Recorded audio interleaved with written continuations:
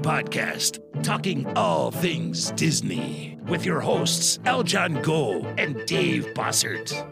Welcome to Skull Rock Podcast. If this is your first time hearing the show, welcome.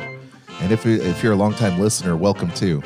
Because every week, we talk all things Disney and pop culture with never-before-heard stories, behind-the-scenes moments from some of your favorite Disney films, theme park attractions, performances, books, music, and so much more. I'm one of your co-hosts, Aljon Go, musician, podcaster, longtime Disney, Marvel, and Star Wars fan. And you can email me, Aljon, A-L-J-O-N, at skullrockpodcast.com. And I'm Dave Bossert. I'm an artist, filmmaker, and author, and welcome to the Skull Rock Podcast. If you love Disney and pop culture, please subscribe to the show on your favorite podcast platform, as well as like and follow us on Facebook, Twitter, Instagram, and LinkedIn. And you can also email me at dave@skullrockpodcast.com. Aljon, Yes, how sir. are you? I think this is the last week of April. I can't believe it. Can you believe it already? I mean, can't. spring is in the air, and you certainly know that because of your allergies. Yeah. So before we started hitting record on this program, I told Dave, if I look like a Shar-Pei at the end of this episode, you'll know why. We live in the Tennessee Valley, and in Nashville, all the pollen collects. There's always a layer of pollen on my car every morning. And I think a layer of it falls on my face every day. And my eyes are like swollen and teary. My wife's like, stop rubbing your eyes.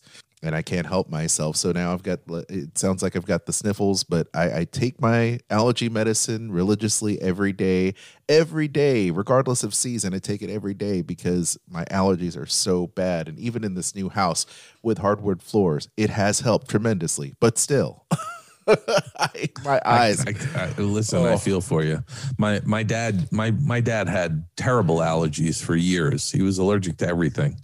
So I grew up with that, and fortunately, I did not inherit that from him. Yeah, well, good for you, Dave. Good for you. I'm glad you have a clean bill of health there. I have to say, though, before we continue, because I know we have a lot of stuff. We've got guests. We've got a lot of stuff to talk about. The show is doing great. We've got tremendous, listenership. Ever since the Bob Gurr episode, it seems like everything has been just, flying off the chain here. The Dave Prixma show, Chuck Williams, Ethan Reed, Dean Yeagle, like all these shows. Of course, Kirk Wise last week. All those shows are doing really well, and thank you so much for everyone's support and subscribing to the show. And no matter what platform you're listening to, whether you're listening to us on our new friends at Sorcerer Radio at srsounds.com on the All Talk side, or you're listening to us on iHeartRadio, or of course Apple and all the different podcasts, Spotify, Anchor, thank you so much. Absolutely. I got to tell you, thank you to everyone who's tuning in, and we're having a ball here. And I got to tell you, I've been getting a lot of great feedback from folks that I've been reaching out to and booking as guests for upcoming shows. They've actually been listening to the podcast and saying that there's a great vibe to the show. And I think, part of that is just you and I, Aljon, because, like I said from the beginning, you and I kind of click. Absolutely. It's just fun. I mean, it's just two people just sitting here shooting the breeze, talking about the stuff they love, which is film and animation and music and illustration, comics, art.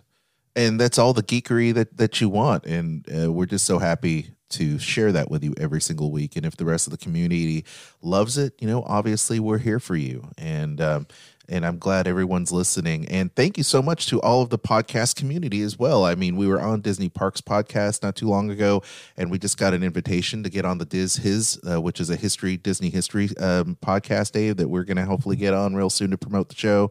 But, awesome. we've got a lot more people that are are wanting to promote what we do, and so thank you so much to the Disney podcast community for embracing us. So thank you. Yeah, it's really been a lot of fun, and again, a very wonderful community of podcasters out there. Everybody's supporting one another, and that's what I love about it. It's not a competition. It's everybody's carving out their niche, and there's a lot of wonderful shows going on out there. Absolutely, cannot wait. But I know that we have a guest, Dave. You want to give a little teaser before we launch into the news? We do. In the green room is an old friend of mine, Marshall Toomey. He was a cleanup lead at Disney. He worked with Ralph Bakshi. He worked with Don Bluth. He worked at Filmation. Did some incredible work for many, many years at Walt Disney Animation Studios. So I'm really looking forward to bringing him on shortly. But he's relaxing and munching down in the green room here at Skull Rock Podcast. Yeah, you see, our listeners provide donuts for the green room, so this is a good thing that he's got something to kind of chew on while we go over the latest and greatest, which is the news. Skull Rock Podcast, ripped from the headlines. It's Skull Rock Podcast headline news. Man, I just love that intro. So professional. From Wendy Schneider from Chicago Radio. I love Wendy. It's all a facade, isn't it? It's all a facade, Wendy Schneider's the best. And I know that, by the way, I have to give a shout out to Wendy Schneider because she is, their talk show in Chicago is coming to a close. And she's still going to stay on there in Chicago Radio, in the news talk format. But she is the best. So I hope that she brings back Snyder Remarks Radio. But I just have to give a shout out to Wendy because she's the best. I love her. She is. She's terrific, and she did a great job doing all these bumpers for us. Yeah, her and her husband are the best. I love them to death. I love them to death. But anyway, HBO Max reaches 44.2 million subs. That's huge. I think they seem to be very happy with that. Wouldn't you? I would be. That's amazing. Look, they have premier content, and I'm trying to. I'm trying my very hardest to get Kristen for us to add this subscription service because they came out with Mortal Kombat this week. A couple weeks ago, they had Godzilla versus Kong, which is great. But I know that those blockbuster films, which are also really, that are also in theaters too. Yeah. Well, I guess they're not in theaters, right? They're streaming well, first. Well, no, Kong, Godzilla versus Kong was released day and date yes. on HBO Max and in the theaters worldwide, right. and it's blown the doors off of the theater box office for really just doing it's like over $400 million globally, and that speaks volumes, Aljon, to the fact that people want to go out and go to the movie theaters. Yeah, we talked about that last week. I got my wires crossed for whatever reason, but yes, they are domestic box office. You get the streaming service, so people have a choice in how they watch. And I have to say, Dave, for the very first time, and you're going to love this, we took Boo and Jack Jack to the mall yesterday. Wow. It was packed. And guess what? The theater was packed. Listen, I think that the movie theaters are going to come back with a vengeance this summer. And it kind of leads into our next story here, which is a traffic jam on the box office superhighway. And that is because there are so many great movies that were delayed because of the pandemic that are all going to come out. As one industry executive said, there's not going to be a lot of oxygen. There's going to be one weekend after another. There's going to be a hit movie going into the theaters. Yeah, it's going to affect box office, of course, but I think too, people are going to find their way to watch the films, whether they pay for it on a streaming service or advanced, whatever they call it. Viewing, the Premier premium Access, right? Premium Access, streaming. That's right. So a lot of those films, you have Sony Marvel's effort, Venom 2, Let There Be Carnage, which is going to be great. You've got the Soprano Origins pick, The Many Saints of Newark, which I'm sure you're going to be down with, you know, being a huge fan of The Sopranos. You also have, what was it, Dune, that's supposed to release as well. And I'm looking forward to that. Sure. So no, there's some great movies that are going to be coming out all through the summer, and I do think that they're going to be, you know, people are going to be pleasantly surprised at how quickly the movie theater business comes back to life. So that's your prediction. So as these releases happen week after week after week. How do you think that, I mean, do you think people are just going to continue to just go? Obviously, you think that people are going to continue just to go to the theater, but how does that affect the industry when you have so many releases coming out in such a short time? Well, it remains to be seen, but I have to tell you, you know, prior to the pandemic, I've talked about it many times on our show here that I typically go to the movie theater once a week. And I try to see a lot of different films. I mean, it's not unheard of for me to go to a movie theater twice in a week to see something that's just been released. And so I think that you're going to see a lot of these big films. People are going to want to see them on a big screen for no other reason than just to get out of the house, you know, and get back into some sort of normalcy of dinner and a movie, you know, date night, that kind of thing, you know. Well, that's what we experienced, Dave, yesterday for probably the first time. You know, we talked a couple weeks ago how I met up with my family for the first time, you know, and you had met up with your mom for an overdue birthday celebration, 4 months overdue, but, you know, recently and traveling. And I just wanted to get out of the house. I wanted to bring the kids. We went out. We ate at a German beer garden. You know, we had pretzels. We had, you know, schnitzel. We had like the whole nine. And the kids were happy. I was happy. We were out of the house. I was able to eat, you know, and go walk around and see people. And I'm imagining you and Kristen had a pint or two. Did the kids have half pints? No, they had their milk in sippy cups. That's what they had, Dave. But yes, we did have mommy and daddy juice ready. There you go. We Excellent. did have mommy and daddy well, juice. look, I just think that the movie theater chains out there need to step up and start to make the movie-going experience that much better. Make it a destination for people. They will come.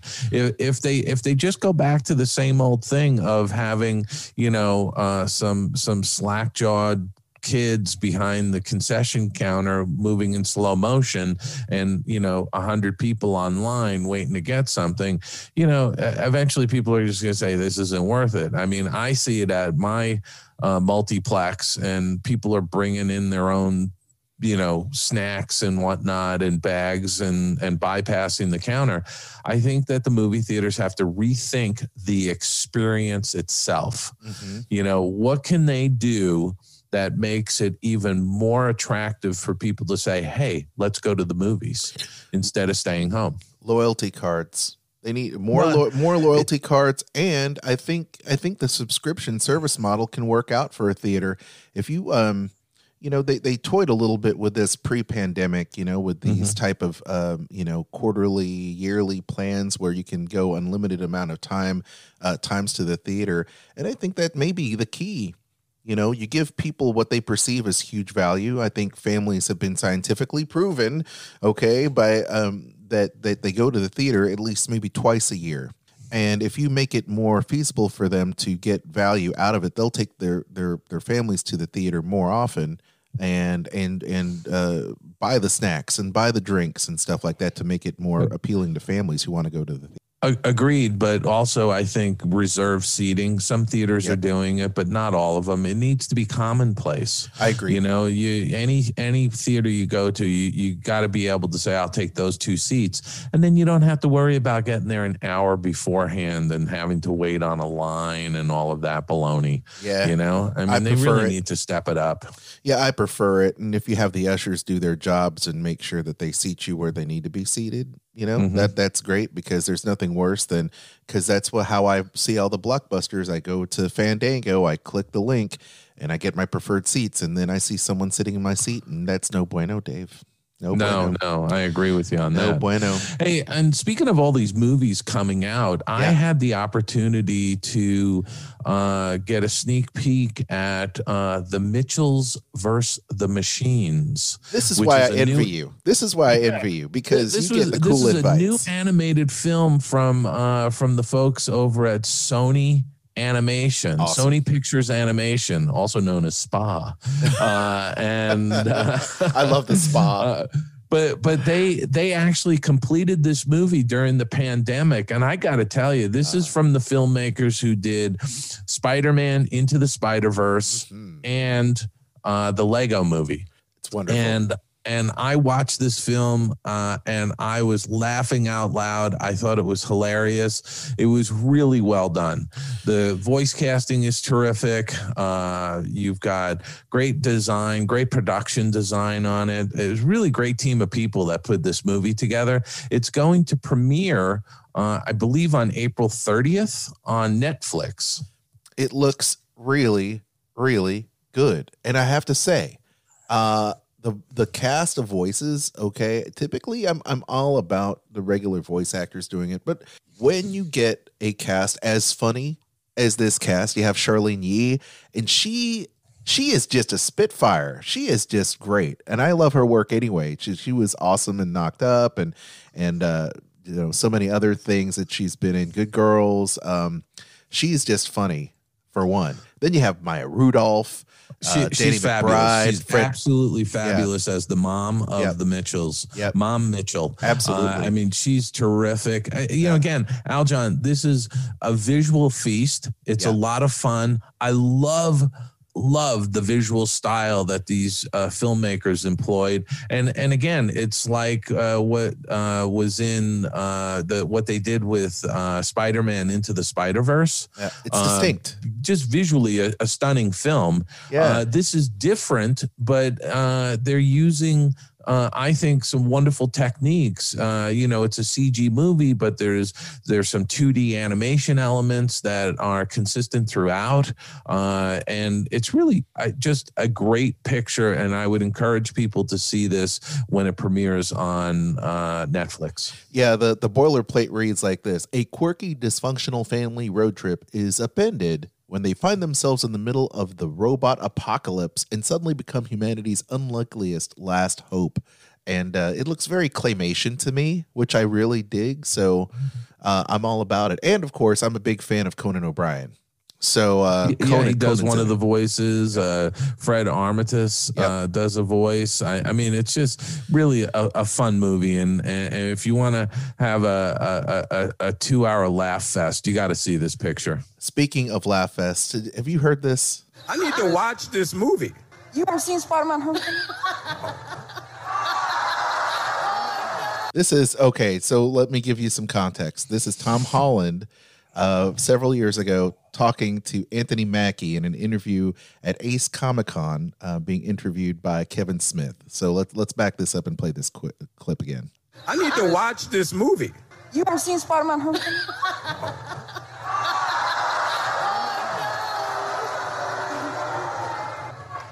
I haven't seen the Falcon. Oh no, there isn't one. Sorry.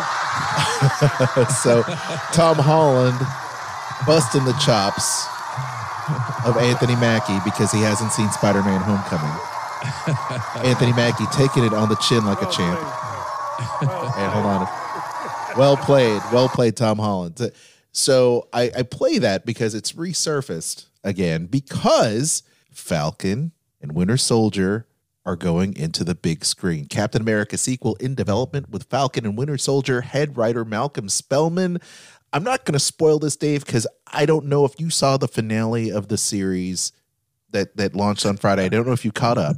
No, I'm not caught up. I've only watched a couple of episodes. I'm going to have to try and binge watch the rest of it at some point. Well, you must. That's your homework, because I have to say, I was tickled pink. I was tickled pink in so many ways. So satisfying. I almost talked like Yoda there for a minute. So satisfying the finale was, but it really was. It really was satisfying. First of all, it wasn't heavy-handed in social commentary, which is always great because it leads the people to explore the different themes that they have throughout the entire series. The way, Black Americans are treated, the way we treat our war heroes, the way the government treats individuals and groups, and how displaced individuals. Look, I'm not a woke person, but I can tell you that it works on so many different levels, and that's the beauty of storytelling, that there's so many layers to this that you can apply no matter what side of the political spectrum you're in, because it's all about good story and about good versus evil. There are truths among the universe. What is good is always going to be good. And that's my thought. And you know what? We're all individuals. We That's all right. have opinions. We can all sit back and listen to one another. Well, Well, I will say, Anthony Mackie is my Captain America. I've always been, it's not about Black Captain America, it's about Captain America. And I can tell you that Anthony Mackie is a wonderful actor. My wife and I just love Anthony Mackie. We love Winter Soldier as well. We love Bucky Barnes. We love, what's going on with Chris Evans and old Steve Rogers, as it were. Mm-hmm. And I say Bucky Barnes, Sebastian Stan, pardon me. And it's great. I will say this, and I'm very, very happy that they decided to have Falcon, and we knew it was leading up to this, to once again embrace the mantle of Captain America. And it's not Black Captain America, it's just Captain America. And awesome. I love it. And the movie is in the works, and I cannot wait to see how all of this unfolds in the future with, once again, Malcolm Spellman, at the helm of this. So he's writing. And kudos to Marvel for making that announcement right there on the heels of the final episode of Falcon and Winter Soldier, or shall I say Captain America and Winter Soldier. Cool. And speaking of Marvel, this was an interesting little tidbit from Variety. Yeah. Fans put up a billboard asking Marvel to bring Tony Stark back to life. Talk about fan service. Talk about fans banding together to inspire something to happen. I would love that, but I think there is future hope for that. Now that time travel is a thing in Marvel movies, you'll never say never.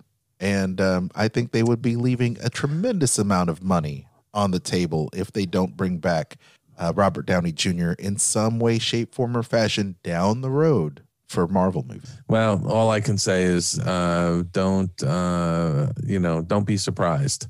Don't be surprised if they do something like that. Do you have any insider? I don't know anything. Insider I'm information? not, I haven't heard anything, but stranger things have happened, right?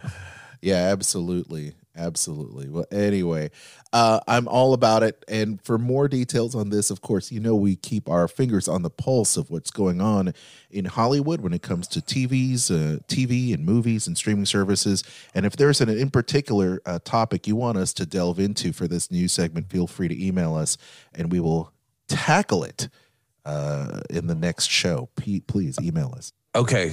I think it's time to go to our guest. Absolutely. Let's do it. Skull Rock Podcast. Interview time.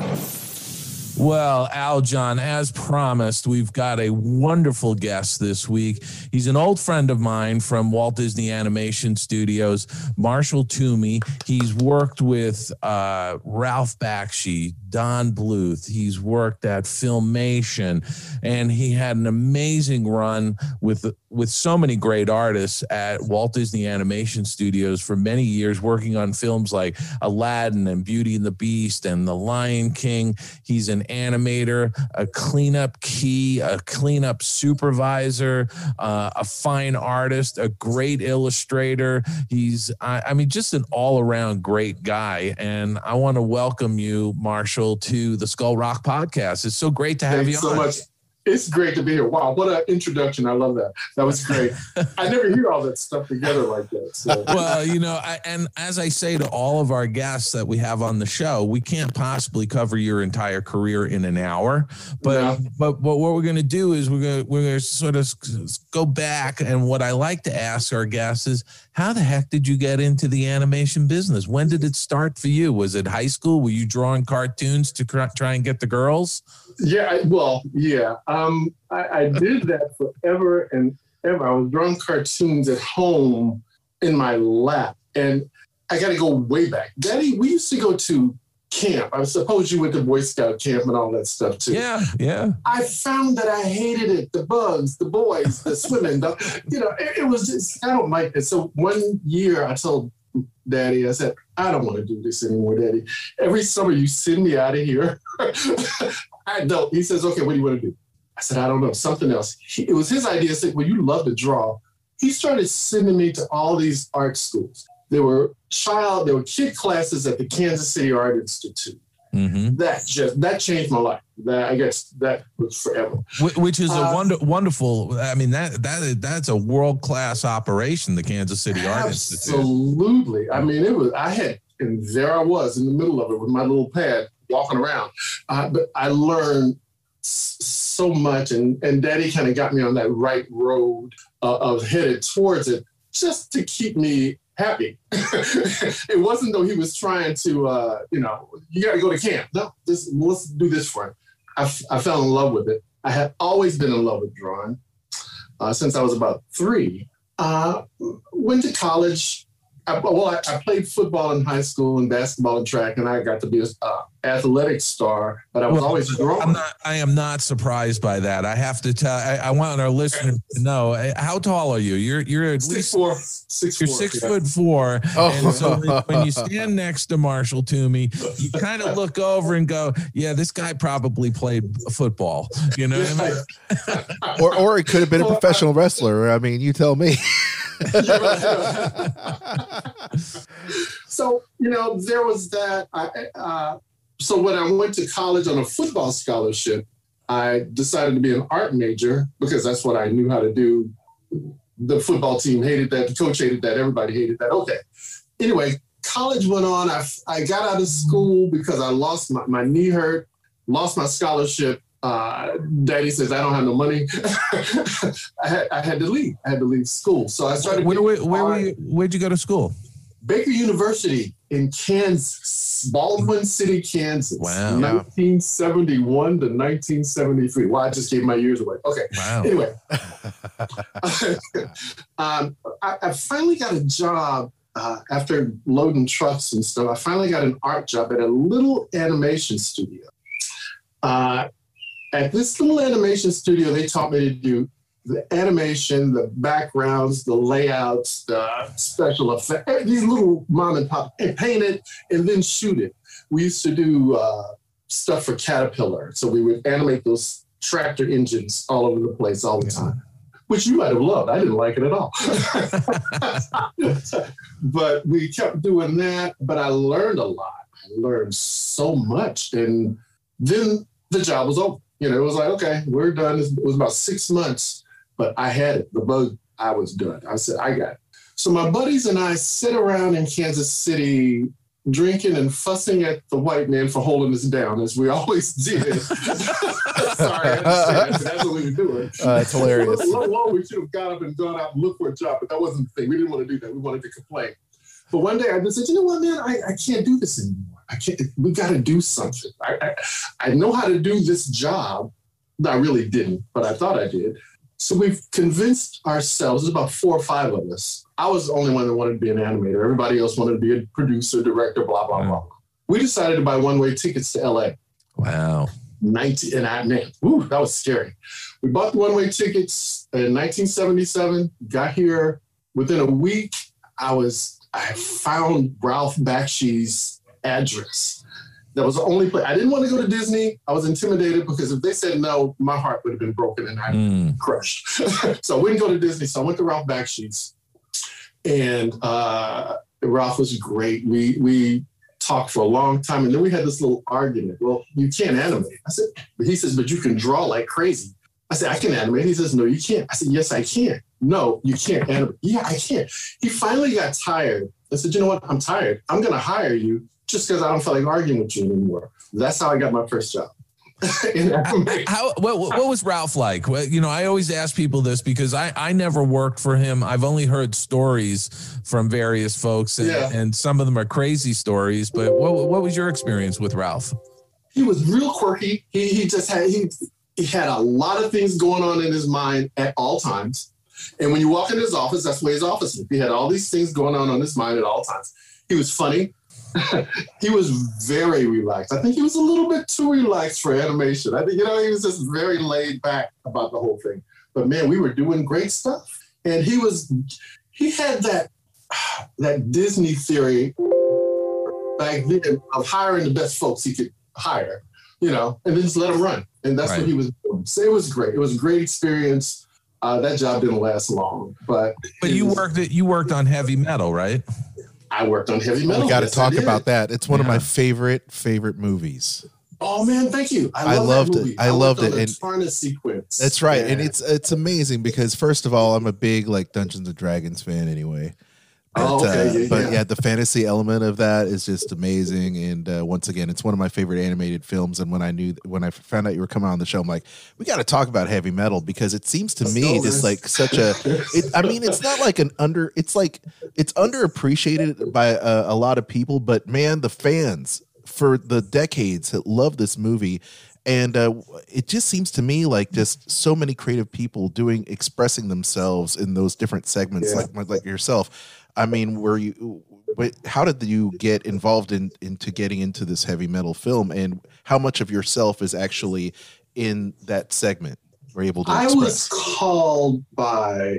This was my first time meeting her. At this point now in life, she's one of my favorite cleanup artists that I've ever worked with. I think she's one of the best in the world. Renee Holt called me and said, "I heard you might be available to help out on this movie." So I grabbed my little 2-year-old and ran to her studio.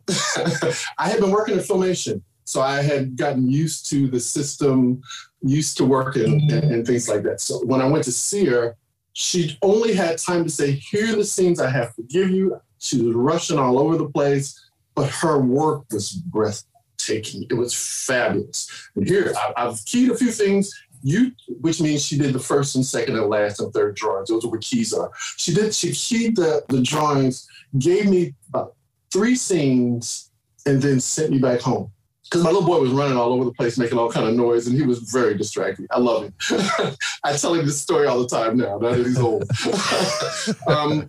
But I went back, and it was the first time I had worked at my house in my little animation table with something, and it was personal because it was different. It wasn't He-Man. It was this thing, and Tarna didn't have clothes on, and most of the stuff I was drawing, it's like, wow, we're doing this the way it should be, and it was great. I don't think we could have done that without understanding construction and body. The whole, so the basics, yeah, the real basics, which a lot of folks don't get now. Those basics really help coming up. Mm-hmm. Gravity. Now, you worked on that on Heavy Metal, and then from there you went to Filmation, or did you go to? I was already at Filmation, and I stepped away. Oh, okay. To do Heavy Metal, then I went back to Filmation. I was at Filmation for about 8 years. So we got a lot. I did every He-Man episode there was to do, but we didn't get credits because I was an assistant animator at the time. So I'm sitting next to Bruce Smith, who was just animating away, getting all kinds of stuff, but I was cleaning up. And because we were assistant animators, we didn't get to get those credits. So you also did She-Ra as well, right? Because I didn't do every episode of that. Right. But, fun fact, Dave. Kristen and I are huge Masters of the Universe fans, and Kristen is 100% all about She-Ra. There you go. My wife is all about it. So I was like, yep, Filmation. Yep. I once again, just another great part of our childhood growing up is those Filmation, animation shows for sure.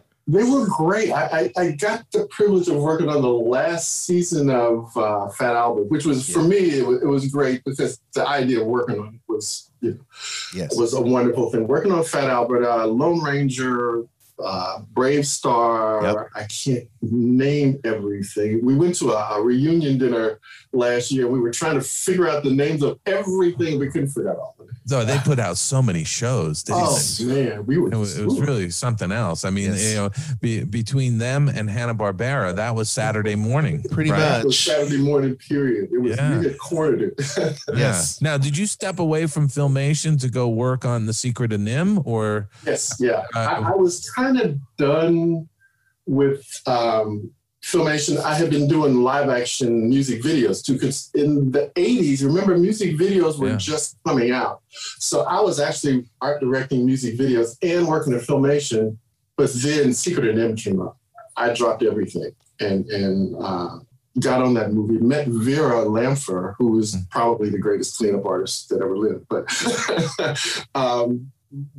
she taught me the world. She taught me that world that leads to Disney. That's the best way to say that. She taught me the way to get, the type of artwork you need to be working towards, the way you need to draw, the way you need all of that towards there. So they were doing it on The Secret of NIMH because they had all left Disney to do Secret of NIMH. So you were working with a whole bunch of Disney folks. Disney folks that I didn't know. And they were just.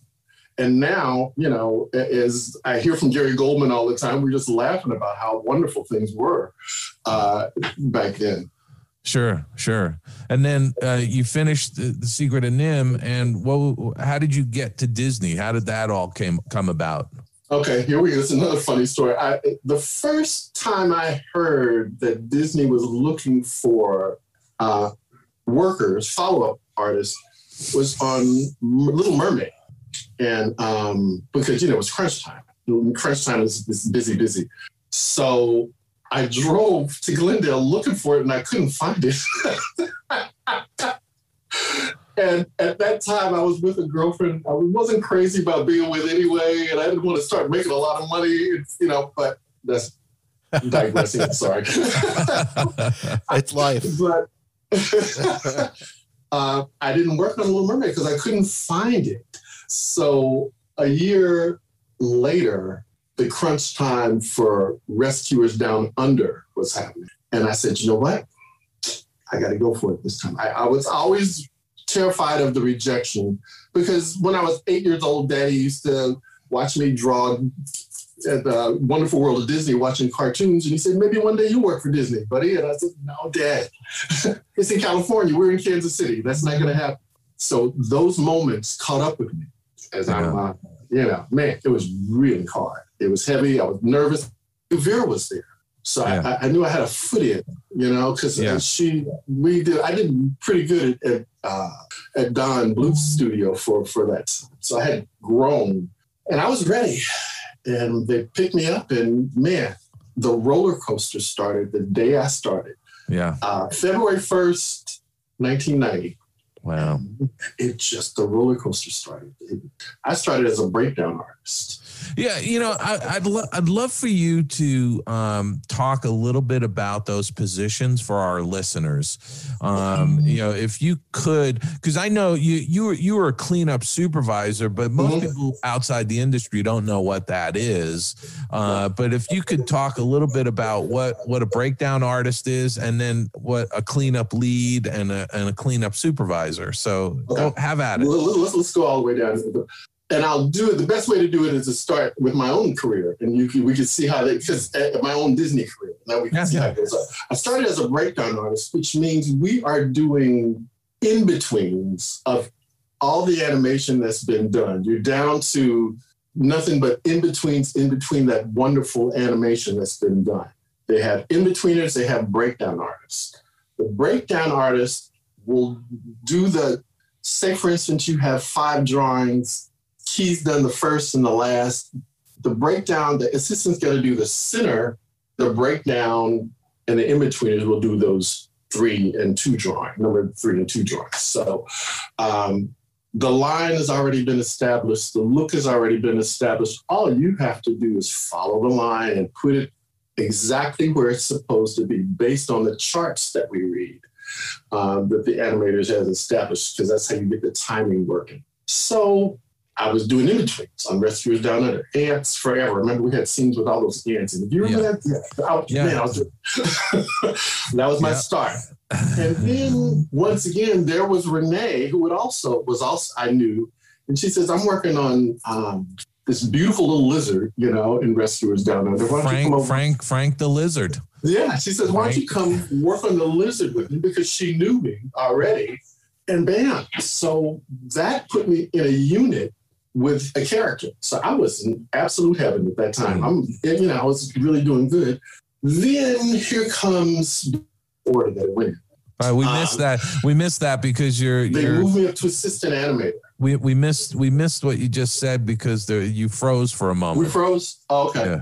Yeah. I moved up to assistant animator after the end of Rescuers. So after I moved, I was doing assistant animation, which if you go back to those 5 drawings, I'm doing that middle drawing every time now.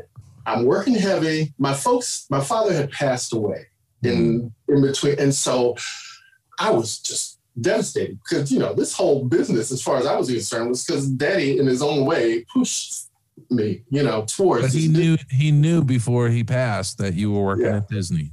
Yeah, and I signed my contract. And so, boy, did he go to the barbershop and brag when I signed that contract. Man. I would have too.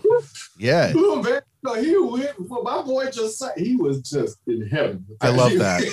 I love it. I was happier for him than I was for me at that time. Anyway, I moved up to assistant animator, and I was working pretty good, but I was devastated with Daddy being gone. So we were working heavy overtime on Beauty and the Beast. Mm-hmm. So I dived into the overtime, but during my overtime hours, I would always go work on the Beast unit with Bill Berg and Glenn Keane and follow up that, because he's really hard to follow up. There is no such creature as the Beast. So we had to kind of feel our way through it. So he wanted people they believed in. So Glenn got to know me at that time and fell in love with me, and then started picking out scenes. He said, "Marshall, here, I want you to do this scene. I want you to do this scene." Wow. Okay. So all of a sudden, and by the way, I have to say, like, you and Bill Berg were the unsung heroes on the Beast, because if you saw Glenn's rough animation, boy, it is rough, and you guys had to go in there and pick the actual line, that needed to be laid down for the final drawings. Our favorite thing was, it's like looking at a Michelangelo drawing, looking at Glenn's work, but there are lines all over the place. Somewhere in there, the Beast is in there. This beautiful Beast drawing is in there somewhere. So we have to look for that every day, all the time. You know what they say. You know what they say. They say, once you give a glance at how the sausage is made, it's not pretty, but by the end of after you touch it, it is pretty. That's why I never want to know how they make sausage. That's right. That's right. That's right. So that was us. We were just it just worked, and I was working so much, and I gained like 20 pounds because I was eating. And Dave, you were there. You remember that? Oh yeah, I still have that. I still have that extra poundage. Because when you're working all of this overtime, they're feeding you. They're catering. Really good food. They're catering the dinners in from all these different restaurants. Hold the phone for a minute. Hold the phone, because I see you guys animating in the trailers and doing all these things. And I see you guys like maybe at the snack room, the break room, and like getting a bunch of vending machine. No, you have catering here? This is new. Oh, yeah, it was catering. Serious catering. It was serious. It was like the best restaurants in town. Are you kidding me? Absolutely. Every night. And I was eating and drawing all the time. That's amazing. So by the time Beauty and the Beast had finished, Bill and Glenn had moved me up to Key and kept me on for the Aladdin unit when we went to Aladdin. And there I was working on Aladdin again. Now, I'm in Aladdin, by the way.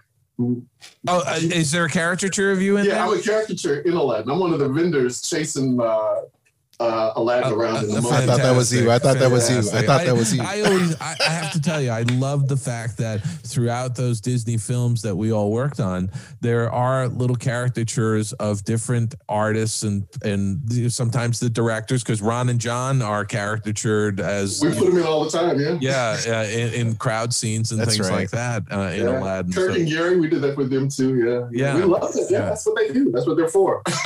That's right. Yeah, we did that. And I was happy to be in it, and it was just great. But I kept zooming up this ladder, and I was in the right place at the right time, and I gotta say this, I gotta back up a little bit, Dave, because Disney took me because I was an artist. They didn't take me because I was Black.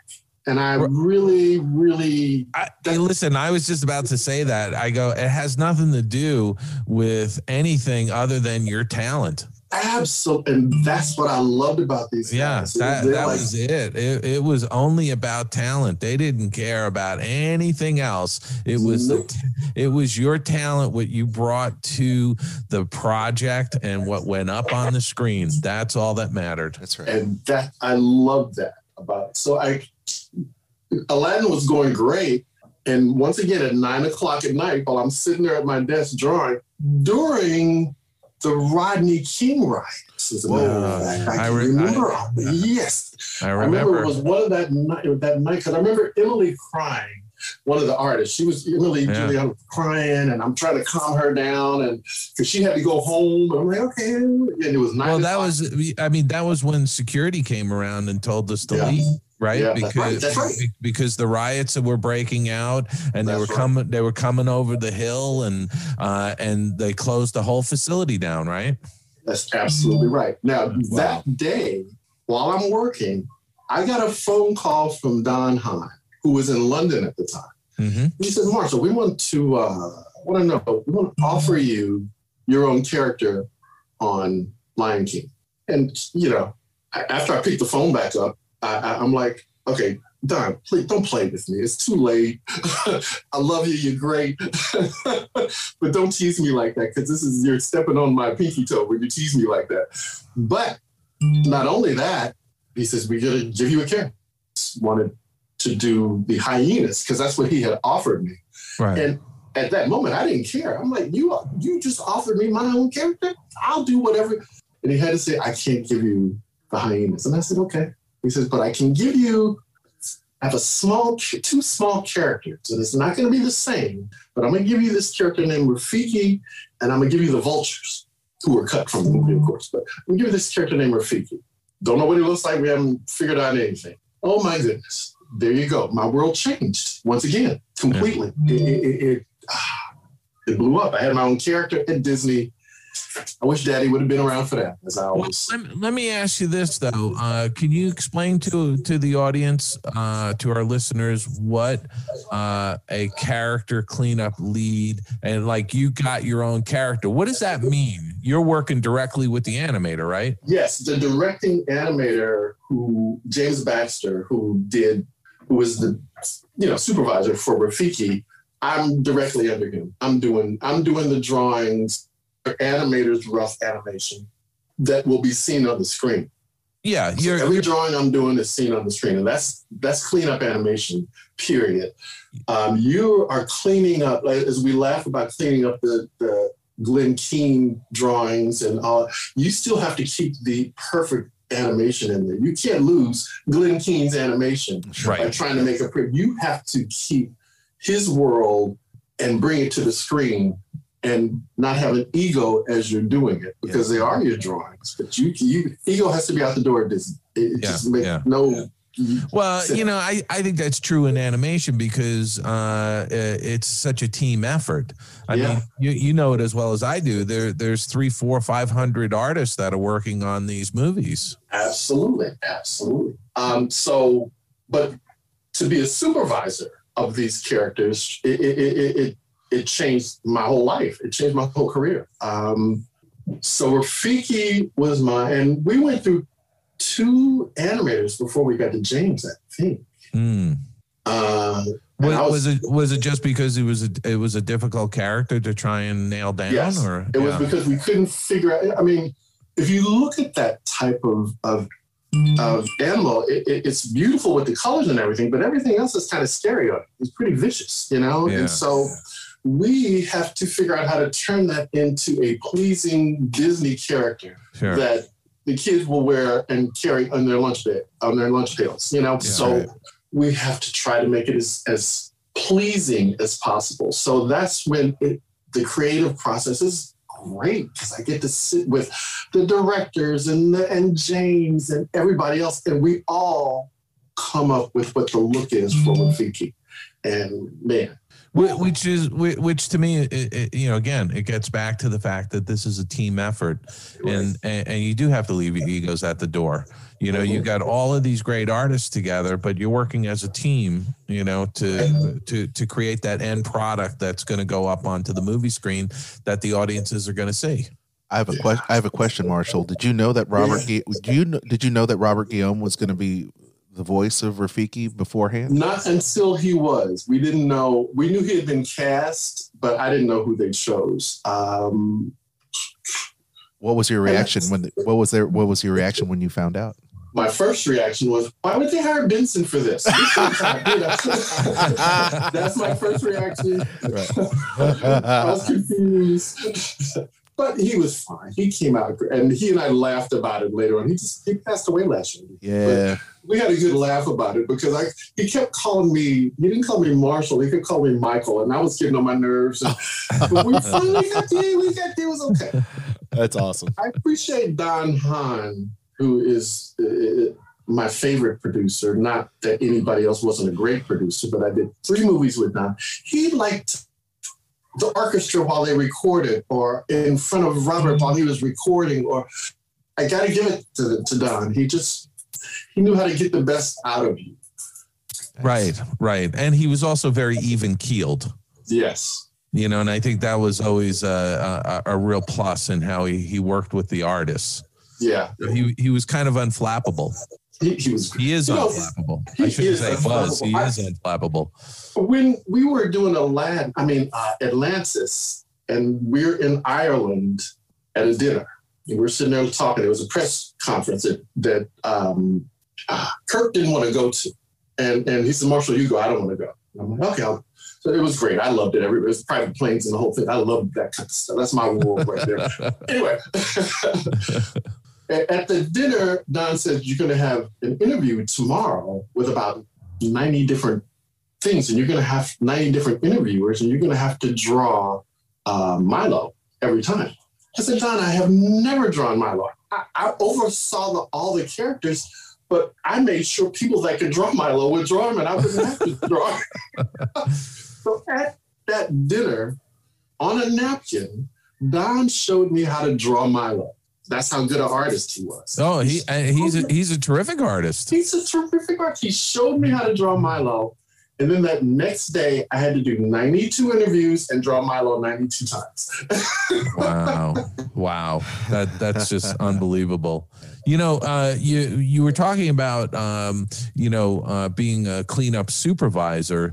Can you talk a little bit about that? Because you, as a cleanup supervisor, you're not necessarily drawing every single character to perfection. You're actually managing all of the artists, right? I'm managing all the artists. The great thing about being a supervisor is I get to make sure that the character has the line that I want. And that's what I love about Tarzan, the movie Tarzan. It was hard. It put me in the hospital, but the line, that was my line.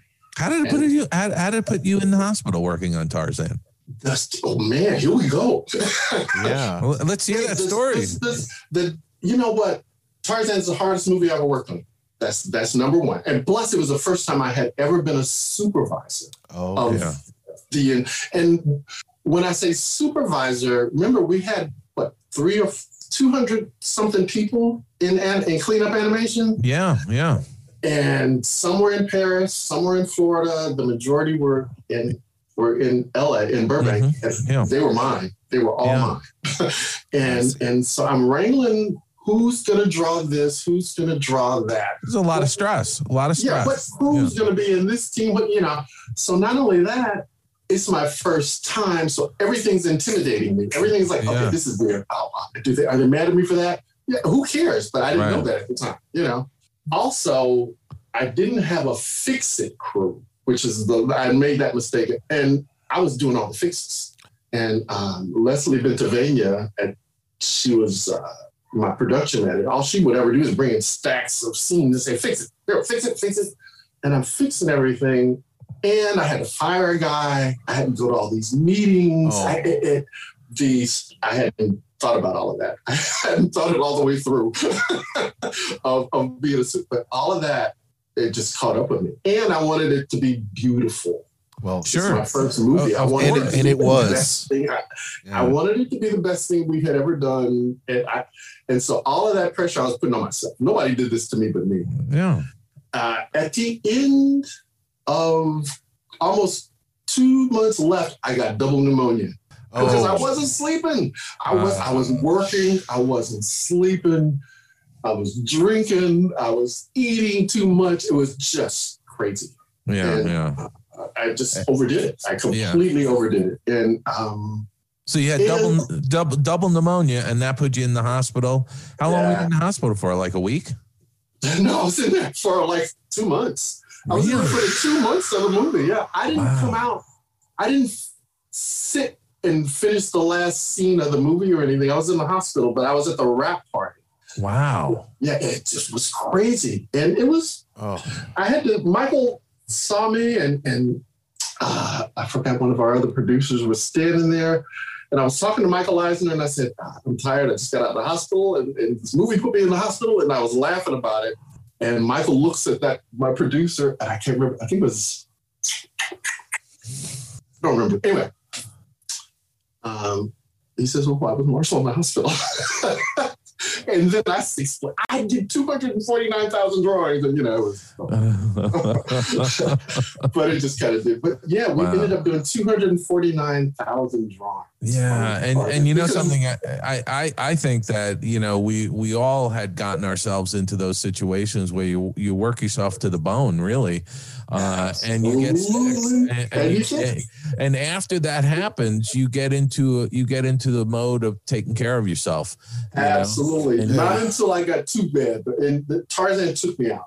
Yeah. So when Atlantis came, and Kirk and Gary says, come on, do Atlantis with us. And I'm like, I got to do that with you guys. I love you guys. So Leslie decided to stay with me as production manager. I said, we're going to do this one right, and we're not going to make any stressful mistakes. And Atlantis was the most fun I've ever had making a movie ever. It was smooth.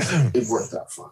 You know, we had Kirk Wise on last week, and we talked briefly about Atlantis because I think it's a very underrated movie. Mm-hmm. For whatever reason, it has built up.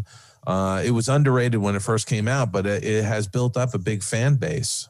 They have it's a little cult base. They love it. And we're all involved. We say hi and give our little interviews on that because that Atlantis crowd, they want to learn the language. It's a little scary. Yeah. Well, and you know, this year is the 20th anniversary. Later this year is the 20th anniversary of Atlantis, the Lost Empire, which is pretty amazing. That is going to be, I can't believe it's 20 years. Wow. It's great. It's a great film. Wow. Yeah. It's total craziness. Wow. Well, it's been that my Disney years were incredible. I mean, I kept rising, you know, and man. Now, when did you leave? When did you leave? I left. Were you part of that whole? It was really the transition from 2D to CG, and when they did the big layoff at the studio. What year was that? Wow, that's the year. I can only go by the years based on the movies. That was Home on the Range year, because that was the last thing we did. That's 2004. 2004. Yeah, Home on the Range. Brother Bear, Home on the Range, 2004. And then you came back for Princess and the Frog in 2009. Yeah, we came back for that. But we had left completely. Yeah. After Home on the Range, I had to lay off 92 people in succession all the way through the movie. I had to figure out the time. And I kept trying to explain to the folks, because they're mad at me because you just don't want me here. I'm out of here at the end. Don't think this, Now, here's what I did. When we stopped that movie, that whole thing, we were done. I had Marge Randolph, who was our HR person. I said, Marge, give me a call across the street with somebody. She says, what are you talking about? I said, I told her my idea. She got me a call with the lady that produces the Hunger Games movies. Yeah, okay. And I can't think of her name right now because I would say it because she's wonderful and she's on my good list forever. I went to her office and she's like, got this, what do you want? And who are you? and I told her who I was. I told her where I've been for 20 years and that we're done. They're transitioning. Yeah. And I said, I understand that we have to leave, but there are 40,000 working people here. Most of us are artists that have been trained all over these years through Disney. Why would you let us go? She says, well, I think you might be right. She says, let me see what I can do. She got me an assistant art director job on a movie called Sky High with Kurt Russell. Love it. So that was great. It was a great let go of the animation world for a second because it broke my heart that we all had to leave. So was that Robin Bissell who was the exec producer on Hunger Games? No, it's a lady and Susan Collins. Mm-mm. I know. You're getting close. Anyway. Start with an A. What's her name? A. Oh, one of the co-producers, is it Aldrich Porter? No, it's a lady. Alvarez, Diana Alvarez. No. Okay, I'm sorry. I'm just shooting in the dark here with all the A's here. I like the whole thing, and I'm like, nope. But that gig that you got, certainly you realize there's life after Disney. Of course, there's life after Disney. It was important because, man, I didn't think. You put 20 years into something, you don't think there's really a lot out there for you. Or what do I do now? I forgot that I could draw and paint and everything. I'm like, what do I do now? Yeah. And there that was. So and Sky High. Yeah, and Sky High was kind of like, pre-Marvel. So this was like the whole like we're going to try to do this Disney, fun superhero type of franchise. And if it wasn't for them buying Marvel a couple of years later, who knows where that could have gone. Yeah, it could have turned into absolutely. Yeah. And it was a great little movie. I enjoyed it. I designed a lot of stuff on it, including a few sets, which are like just tunnels. They didn't want me doing any big stuff, but I was having a good time. It's a fun film. Great. Yeah. Yeah, but again, it's life after Disney, and that is a thing because I think our listeners should know this, that when you have a run at the Disney Animation Studio where you could go for decades. I mean, we worked with people who were there for 40 and 50 years, Joe Grant. Right. Joe Grant and Bernie Mattinson and people like that, but if somebody was there for 20 or 25 years or 30 years and then they left or got pushed out into the street, some of them didn't handle it well. You know that. Oh man. No. Ooh, I know a few that I'm not even going to get into some of those tragic stories, but it's some tragic stories from it because that's how much we put into it. Yeah, but the fact is that there was and is life after Disney animation, and there's actually more opportunities for those skill sets today than there's ever has been. I think that's absolutely right, and I was worried that we would fall by the wayside. And I'm like, how could you let this American art form fall to the wayside? But we didn't. And later, they kind of called us all for Princess because we wanted to do the Beatles thing, get back together and make one great piece and then walk away. Nobody felt good about Home on the Range. We just did not. And I haven't watched it since we made it. I have no idea. So I even the grandkids, I should try to get them to watch it. But I don't worry about it. You know what? Nobody's rushing out to have an anniversary screening of the movie, right? I'll be there by myself standing. Oh my. Now I have to see it again, so I just have to revisit it again because I remember going to Florida and seeing the team work on Home on the Range when I would go through the studio tour, and that's just, it's one of those things you just kind of have to revisit, Well,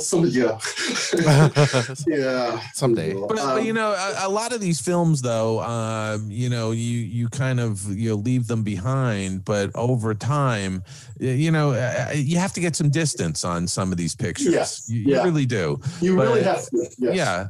I mean, there's been so many pictures over the years that have gone out and didn't do as well as they thought, but then they had legs.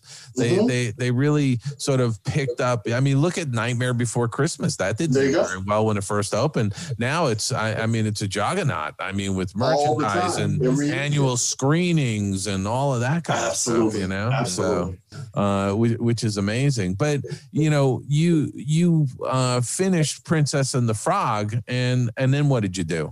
After that, life kind of punched me in the gut, but that's okay. That happens to everybody. I got a phone call from a guy because I just kind of stepped away for 2 years and started working on my fine art, which I'm glad I did because it got me back into my fine art. But then I got a call from a producer that was doing some test animation, like, let's do a Curious George test for this, see if we can get this job. I said, yeah, I'll come over and do that. Well, I went over and started doing that, but they showed me how to draw on the Cintiq. Ah, yes. And that's where the Cintiq came in, and Harmony and all of that. So I started learning that while I'm doing all these little tests. Yeah. And it really, really helped. And then comes now, and right now I'm working on finishing up Space Jam 2. But on Cintiq, because the whole thing's on Cintiq. So everything's gone that way. But I think we know enough artists that have evolved with the technology over the years. Yeah. Some haven't. Some decided that I don't want to do that, and they've left the industry. But a lot of us have evolved and grabbed onto the technology. Yeah, and I was one that fought it. I mean, when we were at Disney, I'm like, you know what? No, man, I was taught to do this from the masters, Right, on paper. And my mind is there. Pencil and paper, right? There you go. Yeah. It got me for a minute. But now that I'm working, I've done a whole movie on Harmony. It's not bad. I'm okay. You got a handle on it. Yeah. And I want to talk a little bit about your fine art too, because you've really and correct me if I'm wrong, because I think this is probably true of a lot of artists, that when you're working those 60, 70, 80-hour weeks to try and get a picture finished, your personal work kind of falls to the wayside, doesn't it? Yes. Who has time? Or you don't feel like looking at it, You're creatively spent. Yes. By the time you get home, after a 10 or 12-hour day, and the last thing you want to do is to pick up a pencil and draw again, right? Yeah, exactly. That's exactly right. Yeah. Now, I've got this fine art kind of thing moving, and I don't want to stop the train. Right. I've got a portrait of Abraham Lincoln that's in the museum in Illinois, in the Abraham Lincoln Museum in Illinois. Which is awesome. And by the way, I actually saw you did a beautiful illustration of Frederick Douglass that you had posted on social media, and I was blown away. And I was like, Marshall Toomey, I go, that's what you've been up to, Thank you. I appreciate that. That means a lot. One of the things, think about how talented every artist was at that company. And is to this day at that company.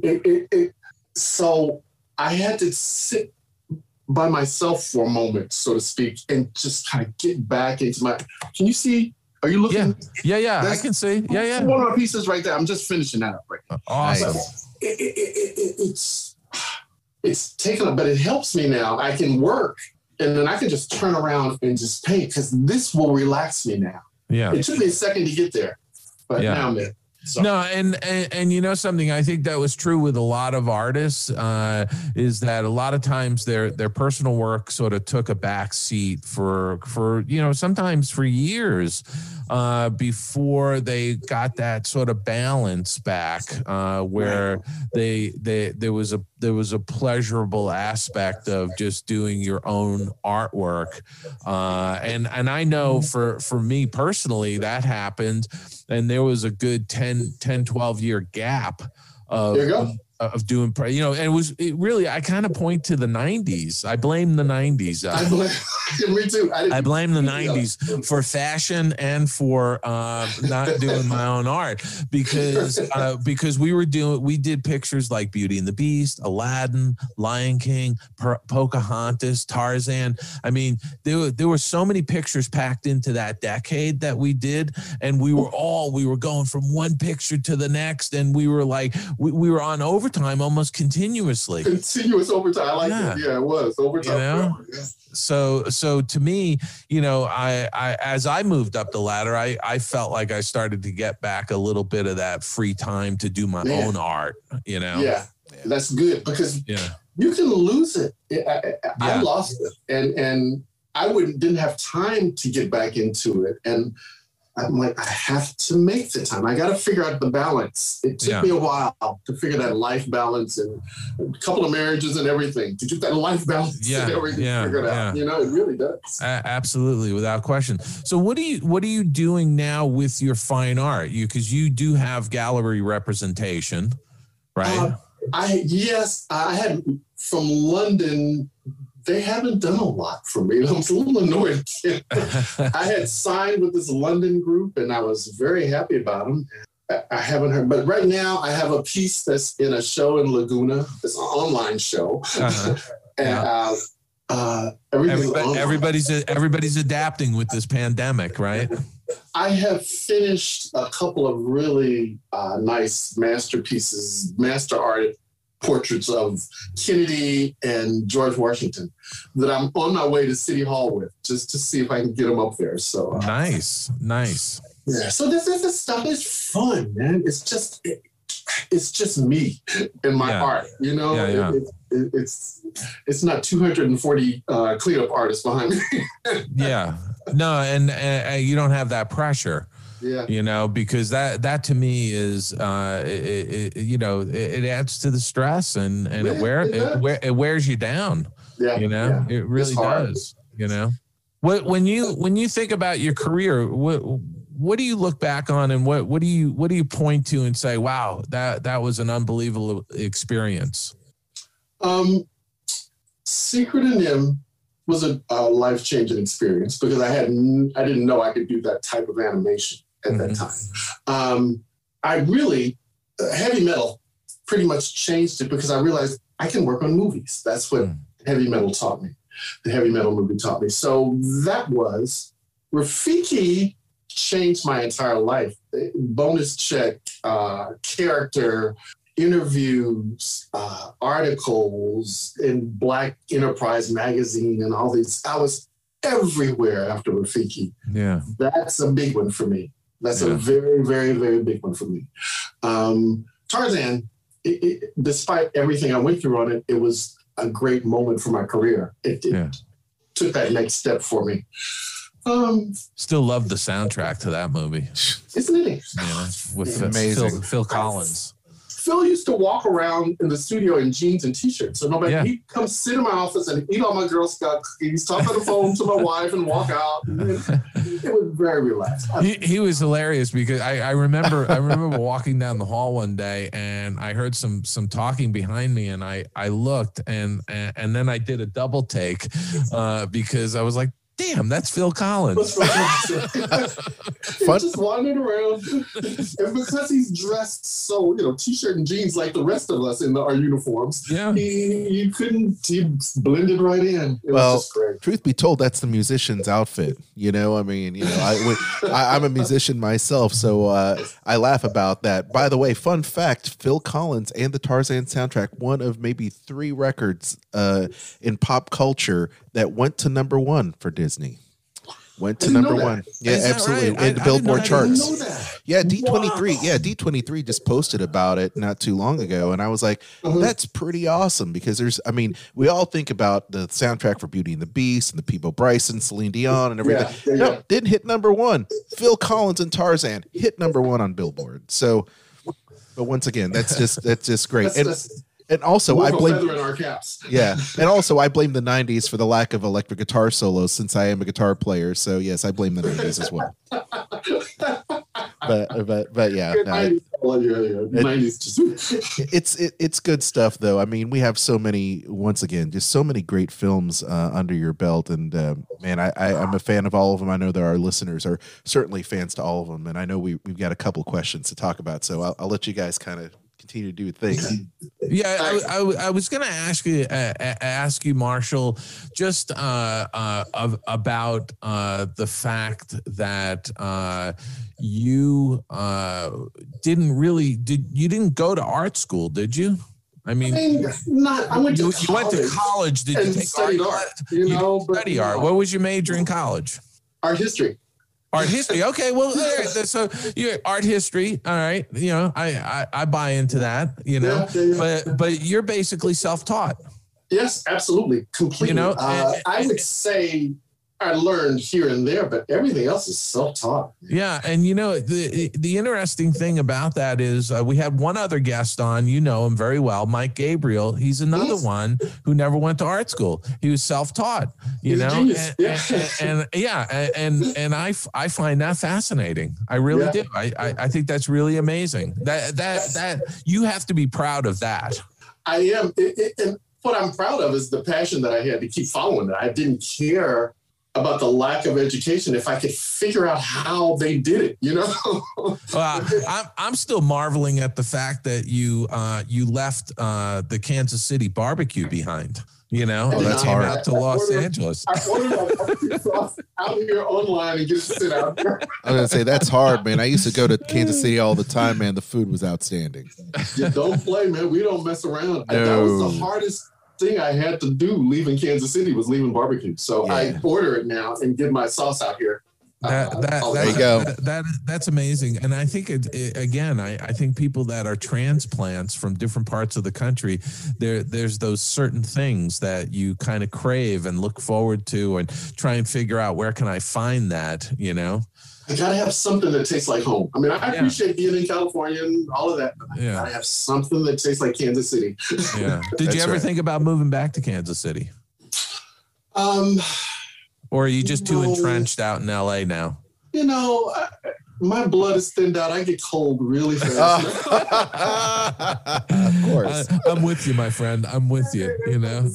I can't do the New York winters anymore. I was going to say, my brother's like, come home in January. I will not come home in January. Yeah, right. Let me ask you, what advice would you give to a young artist who's just starting out? I mean, somebody who maybe is listening to this show, they're in high school and they're thinking they want to go into animation. What would you say to them? I would say passion. Bottom line to the whole thing. People say, oh, you're so talented and you're so this. And you know what the talent is the urge to get up every morning and do it and to jump into it all day and give it everything you got. That's the talent. That's the key is passion. You have to passion in art. You got to love it, right? You got to love it. You can't just like this business. You got to love this business because it's going to beat you up like Mike Tyson. You can't just say, I want to be a Disney artist. You can't just say it. You have to actually work hard at trying to get there. And one of the things, I was one of the cats that would look at the portfolios. all the time and study quote. I did not want to see Disney characters in there. My portfolio, my one Ralph Bakshi, I had everything in there since I was 2 years old, I think, in that portfolio. But he laughed about that. But my Disney portfolio was nothing but fine art, for illustration, construction, stuff, drawings like that, not paintings, but they wanted to see that you could draw, that you were a draftsman, that you were an artist. They wanted to see the construction of your drawings. That's why they always asked for life drawings. They wanted to see that you could draw. Absolutely. I don't care if you can draw He-Man and Fat Albert. I don't care about that. I don't want to see that. And I had to say that a few times to a few folks that sent in portfolios. I'm like, don't give us stuff with our own characters, and we know what our characters look like. Don't try to tell us how to draw them. Don't show us you can draw them better. We want to see that you can draw, period. And if you can draw, period, we got you. Yeah. So, Aljon, we have some questions to ask. You got it. Skull Rock Podcast answers your email. Alrighty, Jeffy D is asking the question here to you. We want to know, outside of your character, all right, the outside of doing Rafiki, do you have a favorite Filmation and a favorite Disney character that you enjoyed drawing? Yes, Filmation. Oh wow, this is really silly. We did I usually was working on the villains. Drawing the villains on He-Man was fabulous to me because they were different every week, every time. We had a lot of stock footage of the main folks, so who cared? But that. The other thing I really enjoyed drawing was Quasimodo. Really? There you go. Yes, man. And that little ugly guy, right? As ugly as he was, we tried to make him cute. Yeah. And it. Well, there's a humanity there you put in. Well, I'm sure he was cute to his mother. No, yeah. But the idea of making him pleasing in a Disney character, that was the greatest challenge that was a wonderful challenge. I mean, the Beast was one thing, but making this guy. Yeah. We knew what he looked like already. It was I enjoyed that. So that was a challenge, and I did good on it. I accept that one. Oh, that's great. Awesome. Derek asked a question here. So we love the Disney parks here, and obviously you're very close in proximity to Disneyland. Do you have a particular attraction that you like over there at Disneyland? Not anymore. I was a big Pirates maniac, but then after the movie came out, I just didn't need to go see it anymore.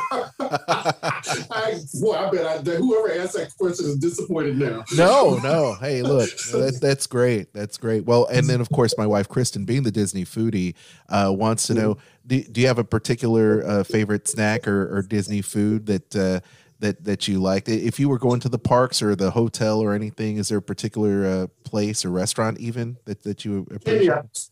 Have you ever had any of the candy apples? Oh, absolutely. No, I get one every time I go to Disneyland. And candy apples. I love those big giant, messy, nasty. No, that's great. Last question. Alda is asking, how do you feel about Princess and the Frog being kind of like the love letter to hand-drawn animation for Disney fans? That's exactly what it was. I'm so happy to hear somebody said that, because for us, we had to come back and do it one more time just to show that how we do it. This is how we do this, okay? The other stuff we did, the later, it just wasn't. But we wanted to do one special. And then we can walk away. It's the Beatles' Abbey Road. That's what we did. We did Abbey Road for ourselves. And then we walked away. And I'm happy with that.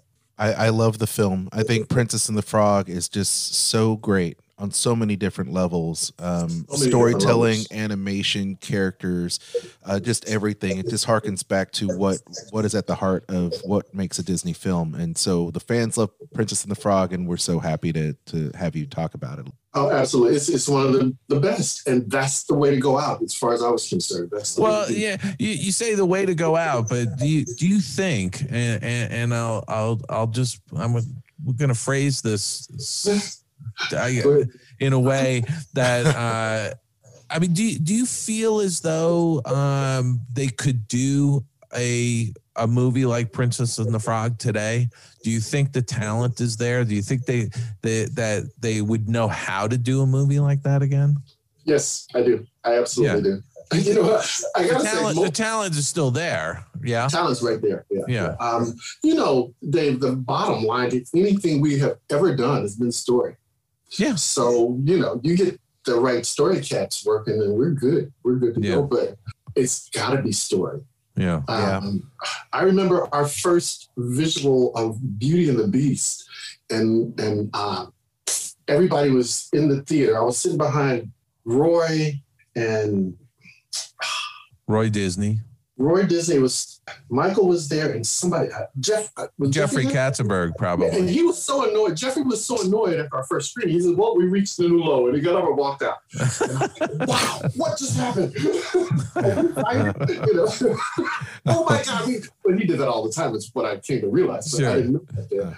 But man, and then we turned it into a movie. We wrote it and rewrote and rewrote and rewrote, as we always do in animation, and it comes out great. And that's always the way, you know. It's build it up, tear it down, build it up, tear it down. Yeah. And every time you build it back up, it's that much better. Yeah, it gets better and better. And then finally, it's wonderful. So Beauty and the Beast was my first education in everything of how to do a Disney movie. Rescuers, I was finishing up, so I didn't get to be involved in the whole process. But watching that whole thing, man, it's great. Yeah. Well, a lot of great pictures. Well, I think we're at the end of our time. Marshall, it was a blast. Marshall Toomey, it was so great having you on the Skull Rock podcast, and we have more to talk about at a future date, I'm sure. Like Space Jam, We got to talk about Space Jam at some point. We're gonna have to talk about Space Jam when it comes. Space Jam 2. Yes, because I'll say stuff. You guys know me. I say those. I'll say whatever I feel like saying. Spoilers. No. Let's wait until Space Jam 2 comes out. How's that? I'll come back and do that. Yeah, that'd be great. All Well, right, because one thing our listeners cannot see is the fact that he's got the Warner Brothers animation tribute to Mel Blanc right behind him. I can see it. Oh, yeah, I do. Yeah, I see it. I was looking at that. It's like, right there, I know that piece of art because I know that piece of art. I know that's the Mel Blanc tribute. And so, yes, we're going to have you and Tony Bancroft come back because I know he's working on Space Jam 2 as well. So, can't wait. All righty. All right, Marshall, thank you so much. Thanks for being on the show. Really appreciate it. So much. It was great seeing you. You look fantastic, and I look forward to seeing you in person at some point. Anytime. We'll do that after this pandemic is over. There you go. I can't wait. Maybe for the Atlantis thing. Come to that, man. There we go. Where we're All right. Okay. You got guys. it. Thank you. Thank you. All right. You're the Bye-bye. best. Appreciate it. Your attention, please. Now loading on track number 1 for a trip around Walt Disney's Magic Kingdom. Skull Rock Podcast. All aboard. Your Main Street to the world of Disney. Well, that was a lot of fun, wasn't it? Marshall Toomey is fantastic. He's such a great artist. I'd really encourage some people that are listening, if you're interested, just Google Marshall Toomey and take a look at some of his artwork that's online.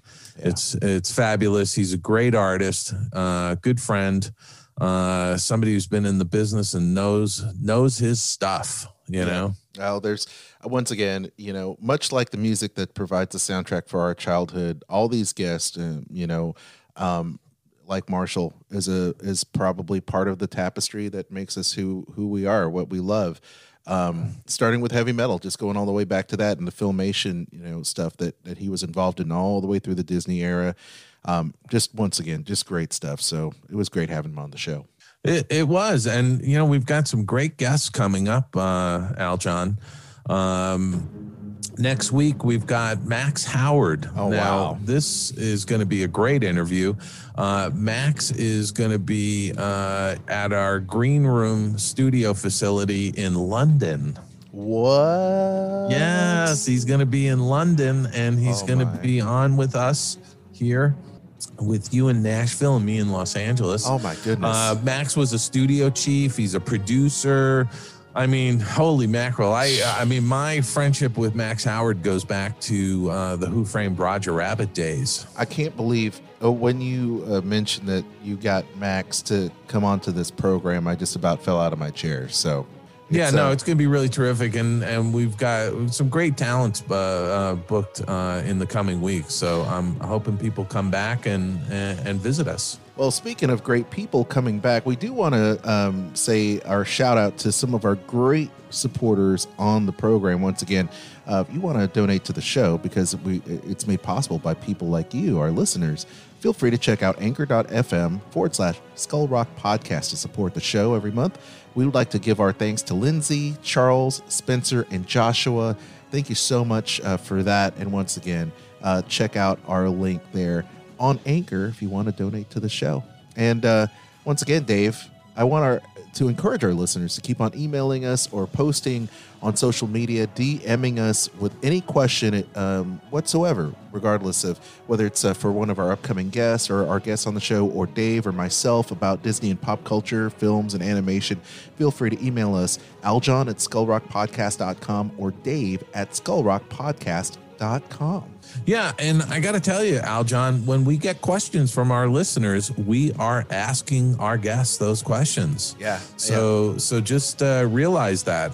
And they're delighted to answer those. I mean, just look at what happened here. I mean, this is just great when you have Marshall answering those questions. And once again, also big thanks once again to Sorcerer Radio at srsounds.com, Disney Dorks as well, for allowing us to continue to post and promote the show on all their platforms and on social media. So thank you for that as well. Dave, any final words? Well, as I always say, peace and love to everybody. Go out, have a fantastic week ahead, and be kind to one another. Have a great week, everybody, and we will see you next time here at Skull Rock Podcast. I'm Aljon Go, co-host of the Disney List podcast, as heard on Sorcerer Radio, as well as Skull Rock Podcast, here with my wife, Kristen. Hello. Hello. You are an earmarked agent who books Disney travel and vacations for people all the time. Give our listeners a reason why they want to give you a call instead of just booking a trip by themselves. Well, I can do all of the legwork for them. I have expertise. I've been to the Disney parks well over 100 times, so they've got that knowledge at their hand, as well as it saves them time and money. Where can people get in touch with you so that they can book their next Disney cruise, Disney park trip, Adventures by Disney? They can contact me at themeparksandcruises@gmail.com. I'm Kristen Hetzel, vacation planner, world traveler, Disney foodie, and theme park fan. I'm Aljon Go. I'm the husband who's also Disney, Star Wars, and Marvel Comics fan. And together, we host a Disney List podcast. Every week, you'll hear us list our favorite things about Disney theme parks, films, shows, travel, Marvel, and Star Wars in a top 10 list, rankings, and more. That's an impressive list. Subscribe to the Disney List podcast on Spotify, Apple Podcasts, iHeartRadio, or your favorite podcast platform. You can even stream us on Sorcerer Radio at srsounds.com and check out our live shows on Facebook. The Disney List Podcast. Visit thedisneylist.com.